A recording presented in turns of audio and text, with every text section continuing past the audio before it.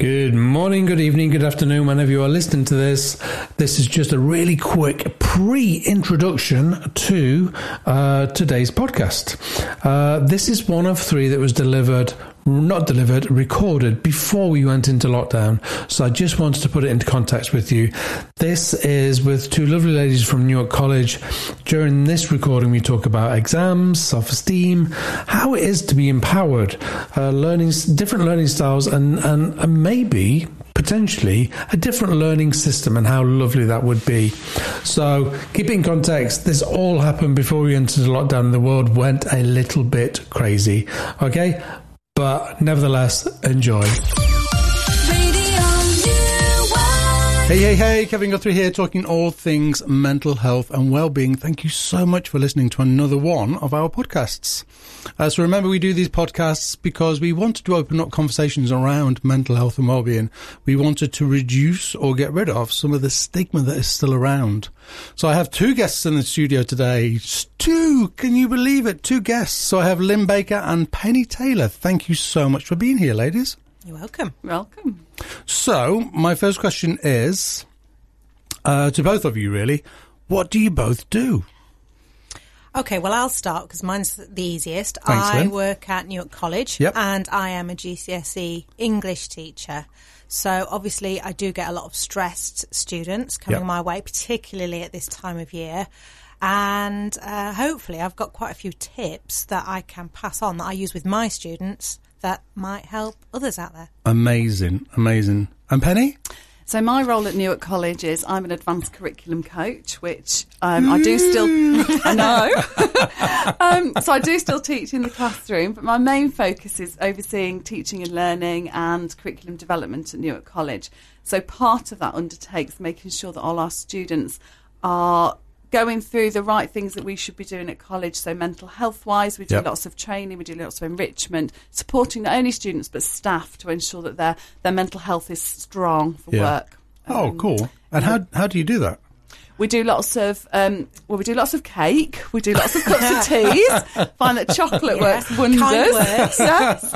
I think I always just have an open door, so when staff can come and talk to me and offload their problems, which might be really, really simple for me to manage, for them to go away and then be able to teach and do the best they can in the classroom, I can then take on the sudden issue that's come up that day that might be just hindering what they need to do. Yeah. For students, it's often just a calming word, a familiar face, a friendly face that they can go to outside of their classroom if they're having a bad day, Yeah. if something's happened, we're very, very clear that some things don't happen just at college, that students have issues that happen outside of the classroom, Yeah. but they bring into college with them. So when they come into college, we want them to be in their best focused mind that they can, so that they can learn with us, and we have a really supportive network of staff that can help them do that. So would your role be similar to what they refer to as pastoral care in secondary school? Partly, yes. Yeah, so that comes a lot of it. So we've all done, as managers, we've all done a level 3 mental health first aid training. So we're there to support staff and students in those times of need when they do. Sometimes it's just to come in a rant and a moan and then they can go away and they're happy because I'll take on that problem and deal with it for them. Sometimes it's more severe and we need a little bit more time and we need different experts that we've got in college to work with different people to support them through the problems that they're going through at that moment in time. I also think there's two types of conversations.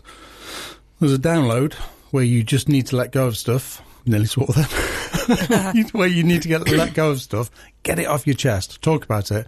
And then there's stuff that needs processing a little bit and may need signposting on, which two types. And actually, I was working with I had a session last week with somebody, and the woman got to the end of the session and went, "Wow, I've just moaned for 50 minutes." And I went, "It's fine. It's absolutely fine, because if that makes you feel better, then it's worked in some way." She said, "Yeah, but I don't feel we've done any work." And I went, "It's fine. You did what you needed to do today," which is perfect. So what are we here to talk about today?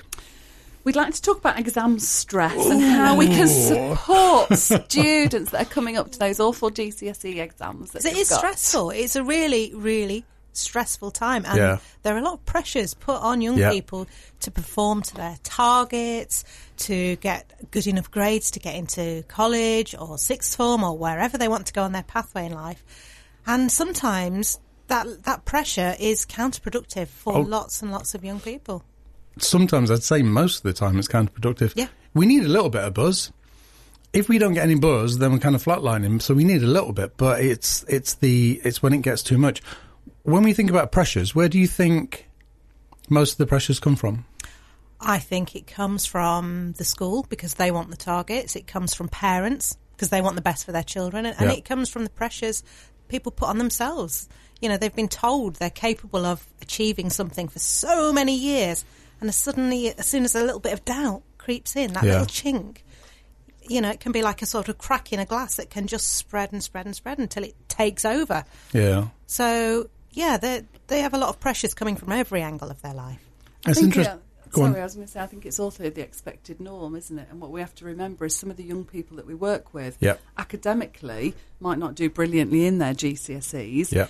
However, vocationally, we can really make them excel at the hands-on practical work that we can do with them at college. And they're the kind of things that we need to really be focusing on with them, the things that they do absolutely brilliantly, and building that, empowering them really with that knowledge of that they can do it, so their self-confidence is boosted. Yeah. And that, I don't want to say a GCSE isn't the be-all and end-all, but actually there's loads of other things that they're brilliant at. Yeah. And just because the norm is they have to have so many GCSEs, there's ways round doing different things in different ways of the workplace. Yeah.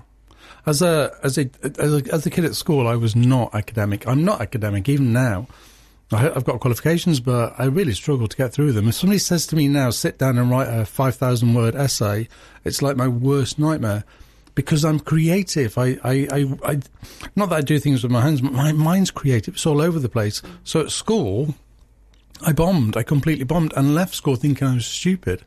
Really stupid. And I'm not. Just that my mind works in a different way. Mm-hmm. I think that's a familiar story, actually, except now it's even more intense because they're monitored from primary school upwards. Yeah. So, for example, a lot of the students we see, They feel like they're not a success in their lives already, and they're 16, 17, 18. Yeah. So already they haven't got a good starting point there to think, I'm going to do this, I'm going to do well, I'll smash it. Yeah. So that's what we do a lot of work with, to make people feel like Which is they amazing. Can. Absolutely amazing. I'm so glad that you're doing work like this, that young people can leave and feel a little bit empowered. Mm-hmm. I think it's about empowering those skills of things that we just said that they're good at. So whereas we might recognise they've not come to us with the best GCSE results, put them in front of a car, put them in front of electrical situation, put them in front of a camera for media or a cooker for cooking, and they're absolutely brilliant and they excel in that. Yeah. And the way that we try to deliver a lot of our maths and English is through embedding it. So we don't try and have them sitting in classrooms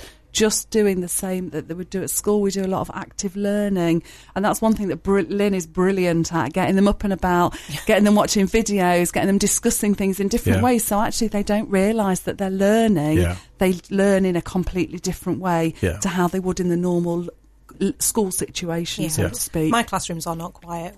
We don't just, I'm not just, here's an exam paper, sit there, do it. Because they've tried that. Yeah. It doesn't work, and it makes them feel rubbish. So, do you ever foresee a day when the education system will very quickly grab hold of who's going to excel by sitting and learning with pen and paper and who isn't, and then divide the classrooms up? So as you end up with two systems almost in school, where you get like a creative system, visual, auditory, watching videos, doing stuff like you're doing, Lynn, and the other side of the school that is, no, I want to sit with a piece of pen and paper and a book and learn this way. Do you ever foresee that happening? Because for me, when I look at that, it's like, well, it's really simple. Let's divide the school up into two. Do you think that could happen? I think schools try and do that now. We try and do that.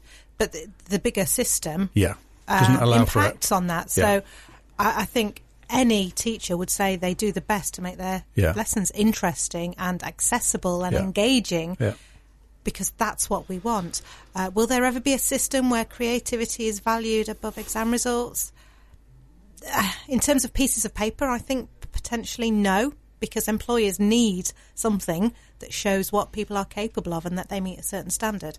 So, yes, I would love it if that was the case. Do I think it will happen? No.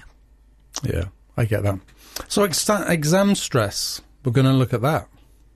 What tips do you have in place for people listening to this? Because it is massive. And okay. This is where we don't stop talking for an hour and a half. It causes... I can tell you, as a practitioner working with young people, I get a lot of people in my office, in my practice, that have kind of arrived at this point and that their anxiety is through the roof. Mm-hmm. So I see it and I experience it all the time. I think we find that at college as well, especially with some young people who've had bad experiences at school. Yeah. Some of them feel that they can't go in a room with other people, that people are looking at them. Their anxiety becomes so heightened that actually getting them into that exam room is really, really difficult. We do have a lot of ways that we can do special arrangements so people can have smaller rooms. We look at that quite in depth beforehand in their exams and meet that particular learner's individual need. What we were just talking about this week is we've got GCSE mocks this week, and we've really found again that some of our young people just go into the sports hall and they just freeze. Yeah. And I can't do that. So we've been looking at ways of, after these mocks, how can we get them to be more comfortable in certain situations. So we're going to start teaching in a different way. We're going to start teaching in the sports hall. We're going to start teaching in the classrooms that they'd have their exams. And try and just get them used to those familiar surroundings. So when they go into their exam, they're not thinking, oh my gosh, what have I got to do here? Yeah. They actually understand what's happening and they understand the situation, the surroundings around them. That's a great idea, firstly. Just all that does, from a psychology point of view, it allows their mind to be used to the area that they're in, and the mind doesn't become as kind of tense. Because before you do that kind of exercise, the mind would walk in and go, oh my goodness, so it's that space. Whereas if they've had fun in there, if they've learned in there, the mind goes, oh, it's just the hall. Yeah. That's fine. So that's one step in. Yeah. Perfect. Yeah. The other thing that we've got planned this week, and we've linked it in with Sports Relief, is we're doing a Sports Relief event 11 till 12 on Wednesday. Their exam starts at 12. So what we want to see is the impact of how sport and exercise can impact a young person's health and well-being before an exam. Fantastic. So we want to look at, do they forget about it? Does it calm them down? Yeah. What kind of things can we do for them to make them go into that exam feeling as calm as possible? Yeah. I think it's the basics as well. I mean, you can't underestimate how helpful it is for them just to have a smile and a kind word from somebody just before they go in, just to sort of make them feel like it will be okay. You know, checking, have they had something to eat? Have they had a drink? Are they thirsty? Yeah. Just those real basic levels can just refocus their own minds on what they need to do at this moment and not focusing on the bit that's about to come that will be the difficult bit for them. But I think a smile goes a long way in life. Well, again, it allows the mind to calm a little bit. Whereas if people are looking worried around us, then the mind reads that on an unconscious level of what's happening. Why do they look worried? Perhaps I should look worried as well. And then we start sharing that energy of all becoming worried. I think that what Lynn's just said is really important in the build-up to the exam as well. Yep. Just making sure that they're eating properly, exercising, sleeping well. Yep. Those kind of things that we have conversations with students about of don't be on your Xbox till 4 a.m. Definitely not before an exam. So trying to get that sort of those normal just health and well-being things in there that will help them on a daily basis rather than just to build up to an exam. So it becomes the norm, really, rather than I've got an exam so I need to go to bed early and then they can't sleep because they're worried about it. Yeah. Getting that into sort of the normal routine really as well for them. I think as well what we're really good at the college is just trying to give a sort of personable approach to it. So if somebody comes in and they're really, really stressed and suddenly they realise they're not sat at the back, they're sat at the front and it becomes a big issue, we'll do as much as we can do to make that student feel much more just comfortable walking into that room. So if they need to be at the front, we can do that. If they need to be at the back, we can do that. Ideally, we have that in place way before the actual date of the exam. But knocking down all those barriers that they've built up before they get to that point is really vital, I think. So far we've got getting them used to the environment that the exam's going to take place in, getting them doing some exercise to help burn off the energy and allow their mind to reset a little bit. What else have we got? I know you've got a list there. I can see you looking at your list. Sorry. That's all right.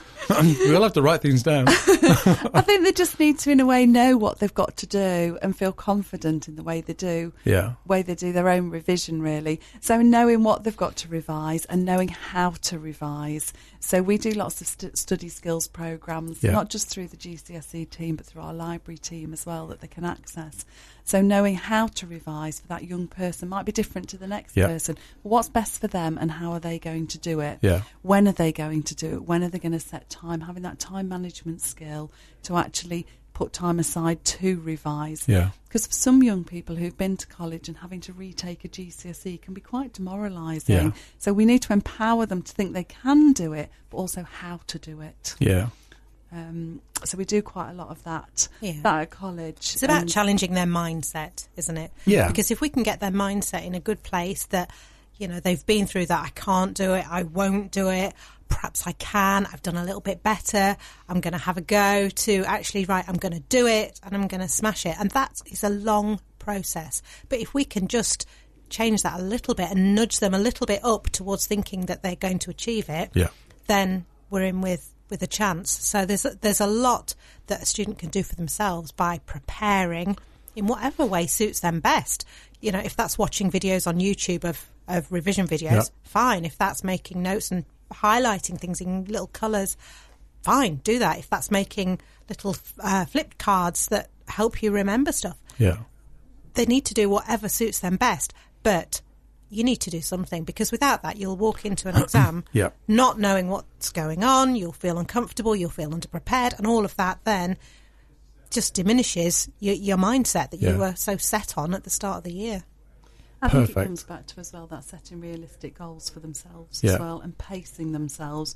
So whereas we try to get them to revise, as any school does, right from the word go, not that 2 days before their exam when they're in total panic, fight or flight mode, really, I think, and trying to just set themselves those targets of what they're going to do and support them with that. Yeah, way before the exam. Yeah. So if an exam was taking place in, let's say, mid-May, when would revision start? It's never too early or too late, I would say. You know, you can be going right up until, you know, a few days before the exam. Right. It's never too late.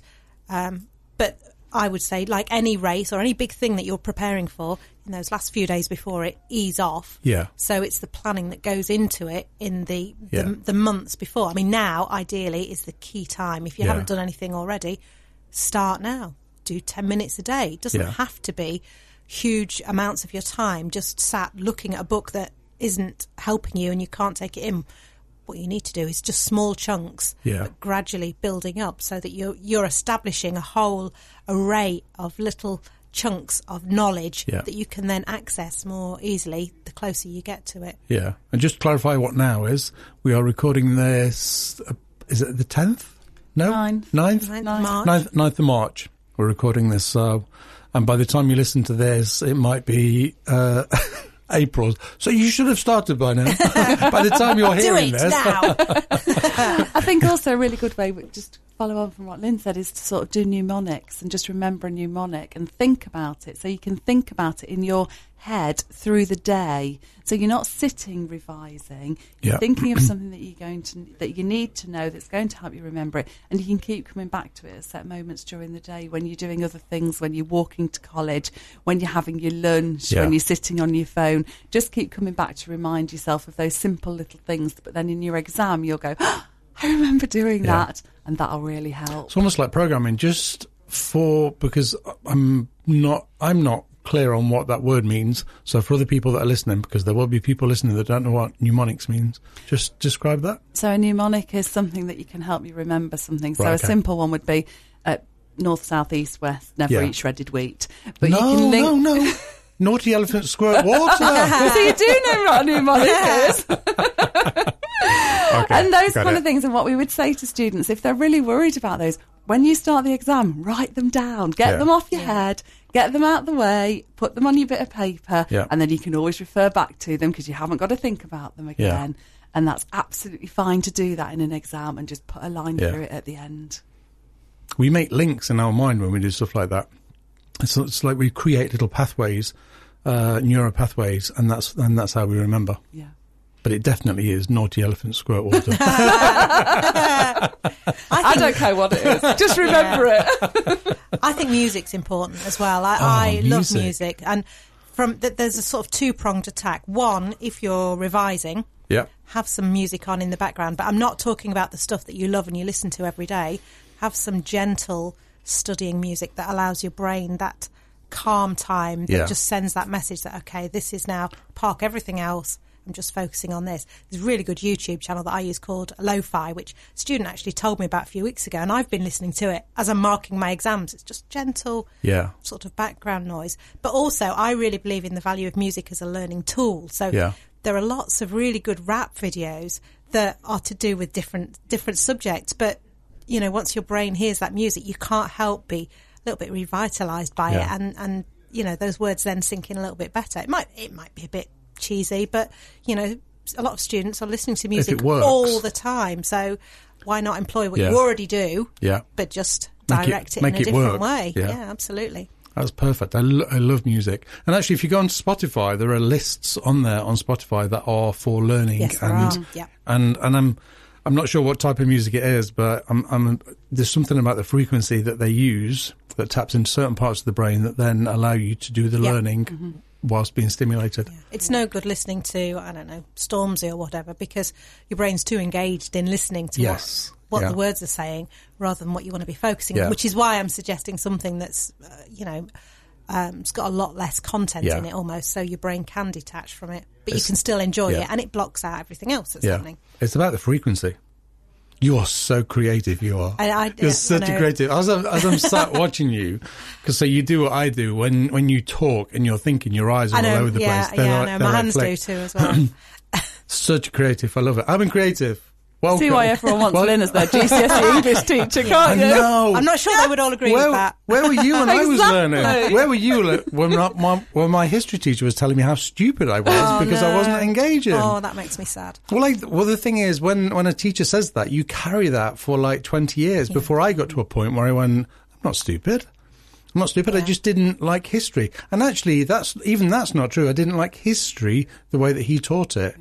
I do love history. I love history programs, but I didn't like the way he did it. 'Cause it was all very blackboard based and they throw the kind of rubber at me and stuff. Hopefully, teachers today are a lot more positive in their outlook, and I would hope that teachers don't say things like that today. No doubt there'll be somebody going, but so and so said that to me. But on the whole, you know, we would aim not to say those sort of destructive, negative comments, unless, of course, you know, the teachers have lost it, and then, which happens, because we get stressed too. Yes, absolutely. Your mental health and well-being is paramount for yourselves, but also for the young people that you work with. So what else is on the list? Talk to people. Yes. And I think that's a whole mental health thing that we have very, very keen on at college, and we empower staff and students to do that with times to chat, to chat. Sessions. We work with different organisations that come into college. So if people don't want to talk to a member of staff who they see every day, they can talk to a stranger, because whatever works for that young person or member of staff is absolutely necessary. So talk to people, talk to your family, talk to your friends, talk to anybody that will listen to you if you've got a worry, and work with them to find a solution that's right for you. And if for example, I was just thinking about somebody that I worked with that didn't complete. I hate the term dropped out of uni. Didn't complete uni because of certain reasons, and this person couldn't talk. But there will always be someone that you can talk to. So it might not be that you can talk to your parents because there's a massive fear that you're going to disappoint them. But find somebody and do that, because then you offload a little bit and share the burden. There will always be somebody somewhere that you can talk to. I think also it's important to say it doesn't always have to be verbal. It can be through, these days with social media. I've sat with a student last week and we had a talk on their phone via text on their notes page because they didn't want to talk. But actually we needed that conversation to take place. It's find communication. out what the problem was. It's perfect. There's quite a lot of services out there now that offer or operate via text messages. It's a young way of doing stuff, but if it works, it works. Absolutely. It's communication It's just kind of getting stuff out there and checking it out, downloading, or it could need a little bit more process. So that's a good one. So maybe not talk, maybe communicate in some way. Yeah, in whichever way suits you. Yeah, and there is no right or wrong way. It's just communication. Mm-hmm. Just don't bottle it up. No, I think is the message, because it only gets worse. It's that old adage, isn't it? Problem shared, it's problem halved. Yeah, that's centuries old, but it's still true today. We just need to talk to other people. Mm-hmm. It is really true. What else have you got? Breathing. Oh. Sitting down and breathing, just stopping for 2 minutes and just breathe slowly. Yeah. Usual techniques, in and out, those kind of things, nice and slowly. You don't have to sit with your eyes closed. You don't have to do yoga poses, anything strange like that, although we have tried it and it's really good. However, just take time just to breathe. Yeah. And I really like those mind pictures. And I still remember my mum doing them to me as a child, and I did them to my children. Students look at you as though you're totally balmy if you do it with them. However, they do often come back and say, I thought of sitting on that beach with the waves lapping up against me, with the sun on my face, just lying there relaxing. And those kind of images just calm people down. Yeah. And they're really, really important techniques when they're stressed or anxious, just to work on. There's also that 5 things as well, where, 5 things that you can see, 4 things that you can hear, 3 things that you can smell, 2 things that you can touch. What's the last one? Can't even remember what the last one is, but again... Smell? It's Did you do smell? Oh, taste. Taste. There you go. Yeah, so just something that can focus your mind in the moment, so that you're not going off at all the tangents and I think while they're doing that 5 senses technique, they're stopped thinking about everything else. They're just focusing on the senses. They're focusing on those 5 elements. Yeah. And that time that it takes just lets the heart rate flow. Yeah. Lets it calm down. Yeah. It lets them breathe. And hopefully then they're at a point where they can start to rationalise the situation a little bit more. Yeah. What we're trying to do here is allow the rational thinking brain to come back online, because if the irrational has taken over, then we're trying to create some sort of intervention where the rational can come back online. Just a really quick one around deep breathing. Really simple techniques are some mine are either 4-4-4, 5-5-5 or 6-6-6. So in for 4, hold for 4, out for 4, breathe in through the nose, out through the mouth. As you breathe in, your lower stomach should raise a little bit, because it means the breath's going all the way into the diaphragm, which is what we really need. So if you can do 4-4-4, then extend it to 5-5-5 and 6-6-6 and so on. The more you do it, the deeper you can breathe. And if you do that for like 2 minutes, it can literally reset. I do it with people all the time in therapy. And again, sometimes they look at me and go, are you really going to do this with it? And I'm like, oh, yes. I have that every day. and I'm going to do it as well. I'm going to do it with you. Could you imagine how successful that would be if we did it as they were just about to start their exam and the invigilators said, right, before you write your name, we're just going to take some time to deep breathe. Hey, why don't we try it? Why See not? if it happens. Let's try it. Yeah. Why does that not happen? I don't know. But it Serious question. Why can an invigilator not stand up? See, the invigilators, am I thinking that they're people that are brought in? Yes. But I could go and do it. I could do it at 9 o'clock tomorrow morning. Yeah, let's try it. Let's try it. Do it. Absolutely do it. What I was thinking then was the invigilator would need to be comfortable with deep breathing, and not everybody is. Yeah. They think it's a little bit woo-woo. Yeah. And when I say that, I'm like, oh, this is ridiculous. It's not woo-woo. Our bodies have gotten used to breathing really shallow. And when we deep breathe, we reset our brain, even if it's just for 2 minutes. Yeah. I once did an exercise with somebody, and it was like deep breathing for 2 minutes every hour, all day. And when I deliver deep breathing to people, I'm like, this is proactive. This is not reactive. And they were like, oh, so I just do this when I get stressed. And I'm like, no, I want you to do this all day. I want you to wake up in the morning, sit on the edge of your bed, put your feet on the floor and deep breathe. I want you to go in the shower, and I want you to stand and deep breathe. And just keep doing it, waiting for the kettle to boil, sat on the toilet. I don't care where you are, deep breathe. Start sewing it into your day. And the mind shift is just incredible. Because all of a sudden our rational mind is online and able to think through things. So a young person going into an exam and gets really stressed, the rational mind goes, it's all right. it's fine. Because the irrational mind will think, oh my goodness, I'm going to die if I don't pass this exam. No, you're not. It's all going to be fine. And if you don't pass it, then something else will happen. Mm-hmm. You were never meant to pass it. Mm-hmm. We would certainly say that to students as well. Yeah. Except Brilliant. They would say they're not going to die, they're going to fail. To which I would reply, if you've got in that exam room, there's nothing can be a fail because you're here, and that is the main thing. You've got yourself in there. So, I think fail is a word we need to ban. Yeah, really. Yeah, because it's the same as right or wrong. I don't believe in right or wrong. It's just that there are different ways of dealing with things. Mm-hmm. You got any more on your? I was going to say, I think it's about recognising what they're good at as well, and it comes back to Lynn's mindset that she talked about before. They're brilliant at some things. Yeah. Maybe they're not quite as good as others, but nobody is. No. None of us are brilliant at everything, and that's the rationale they need to have. Yeah. That what they're good at is brilliant, and they're just working towards the other bit. I'm not good at writing. I'm not. My grammar's not very good, and my spelling's absolutely horrendous. Can I help you with that? If I wanted help with that, but if I'm honest, I don't want help because I'm in a position now where if I want something writing, I can have somebody else write it for me. Mm-hmm. Not have somebody else, but I can say to somebody else, "I'm going to write it, and now can you edit it for me?" I can do that now. There are solutions, aren't there? And strategies. Yeah, always. Yeah. So I don't need to be. Why would I want? Unless I was going to write a book and I wanted to edit it myself, and even then, I would have somebody else edit it. So sometimes it's about us being good at what we are good at. And recognising it. Yeah. If I want my car repairing, I take it to a mechanic. If I want my washing machine repairing, somebody comes in and does it. We can't do everything. Yeah.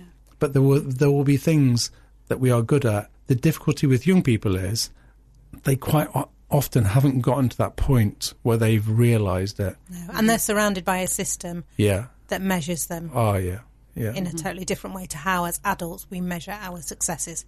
Don't get me started on the system. What else is on your list? Moving on quickly. I think that self-belief, really. Just believe that you can do it. Yeah. And it's hugely, hugely beneficial in helping you on your way. And I don't think we ever really realise just what an effect that has. But the students who we see who do not give up, even though they might be doing their resits for the 4th, 5th time, the ones who actually get there are the ones who just don't give up and they go, I will do it. I am going to do it. And you see it in them, and that is mirrored in the actions and the revision and the preparation. And, of course, that does lead to success. Yeah. So I think, that self-belief that comes with a collection of all these other things that we've talked about, all of it together helps build that package of, I'm going to do it, I can do it, and I am going to do it. And that gritted teeth sort of mentality of, I can't avoid it, I've got to do it, I'm going to do it, I will do it, I've done it. Switch positive words. I can. Use the word I can. I statements are really, really powerful. So I want to offer you something. I want to offer you the chance for me to come in and do... Firstly, you're doing some amazing work. It's in line with everything I do, but it feels like it could just go that step further.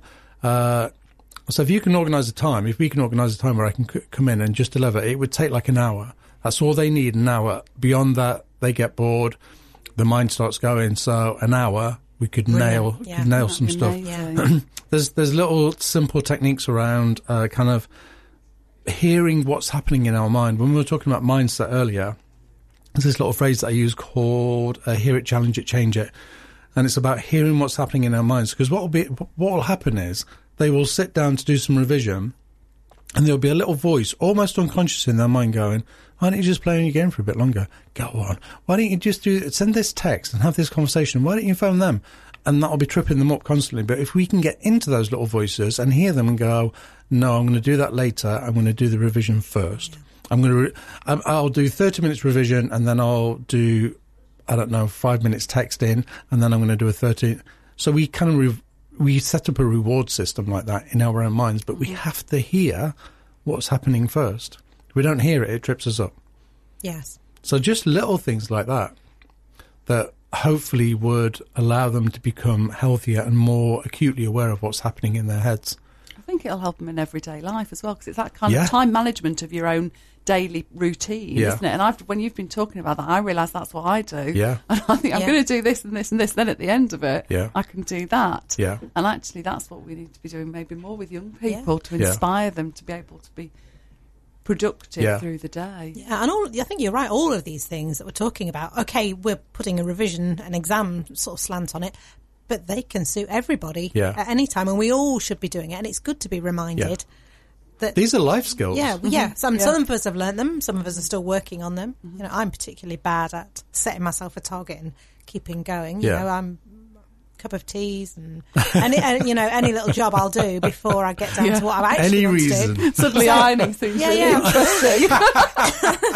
I love that. And if I've got to write something, I'm the same, because my mind does not want to. So my mind, if I've got to write a blog, then my mind goes, oh, you're not very good at blogs. Avoid it. And I don't know. I did it the other week. I spent an hour ironing. I'm going, well, I'll just do this bit of ironing because I need to. And I know what I'm doing. I'm avoiding doing the blog because my mind sees that as danger. And if I write a blog, I'm going to get taken away at the knees. No, I'm not. I can have it edited afterwards. Yeah. But if we don't hear that, then it trips us up. Yeah, and it's a big barrier. Yeah. And we do the same with food, we do the same with alcohol, we do the same with tasks, everything. If we don't hear what our minds are saying, then it is constantly trying to... Our mind thinks it's trying to save us, because it's usually the fight or flight part of our mind that's doing it, but seriously, it's not. Sometimes it's halting us and halting our growth. In adults, we can see that. Mostly, not always, but with young people, it's much harder. It's building those resilience skills for them as well, isn't it? Of like we say, it's like their life skills that they need through everyday life and the world of work and all those kind of things. Yeah, not just exam stress. These are lifelong skills. Mm-hmm. We've come to the end of our recording. I'm so sorry. That's gone really quickly. It really has flown by. Do you have any little tips that you would like to leave the listener with? I think I've got 3. Oh, no. They're only really quick. Go on. Sorry. Firstly, take a breath. Stop for a minute. Yeah, perfect. Second, smile and laugh, because that's really important in life. And thirdly, believe in yourself. Yeah. You are brilliant young people. You can do it. You can do whatever you want to do to the best of your ability. Yeah. Just believe that. Yeah. Because we believe it. Love it. Lynn? Did I steal yours? Well, definitely belief was in there. Ditto. I just think you've got to tell... They need to tell themselves, this is not everything. Life will continue no matter how well, how poor you do. You will not have failed. Life continues. You will achieve great stuff because everybody has something to offer. And like Penny was saying, everybody's got these amazing talents that might not be reflected at this point in time. But just keep going because... great things will happen. Yeah, absolutely. And mine would be try to start hearing your inner dialogue, your thoughts, the words that are in your head. Try to start hearing them and understanding them a little bit, even if you have to take the paper and write them down so as you can see what's being said and then you can start correcting it. Ladies, I want to say thank you for being here firstly, but I also want to say a massive thank you from me, but also for everybody that you touch in your lives, because you really are doing some amazing work out there. And honestly, when I look back at my learning period at school, I honestly wish that you'd been there. Because it's amazing. It's taken me a long time to get to a place where I can see my worth and I can see what I can do. So hopefully young people now won't have to go through that journey. They'll see it a lot quicker. Let's hope so. Because you're quite right. Everybody has something to offer. Everybody has a purpose. And everybody is unique and amazing in their own sweet way. They are. Yeah. Take the labels off. Yeah. Thank you. Thank you. Well, thank you for being here. It's been brilliant. Hopefully, and I'm absolutely sure it will, that people will take something from that and learn something from that. And let's try and get a session set up where I can come into college and spend an hour with your young people. Brilliant. Thank you. Yeah, thank you. That's it. We are almost done here. Thank you so much for listening to another one of our podcasts. I really hope that you take something from that. Remember, these podcasts are delivered for you. They're recorded for you from us here at Radio Newark. We want to break down the stigma that is still around in mental health. If we are not hitting the mark in terms of content, then let us know and we will record anything you want. As long as it has that area of mental health involved in it, then we'll record it. If you have a story, either professionally or personally, and you want to record a podcast with me, give us a shout. You can contact me at Guthrie Therapy. I'm on there, or you can contact Radio Newark. That's it. I'm out of here. Thank you so much for listening. Take care. Be kind to yourself and be kind to everybody around you. Take care. Bye-bye.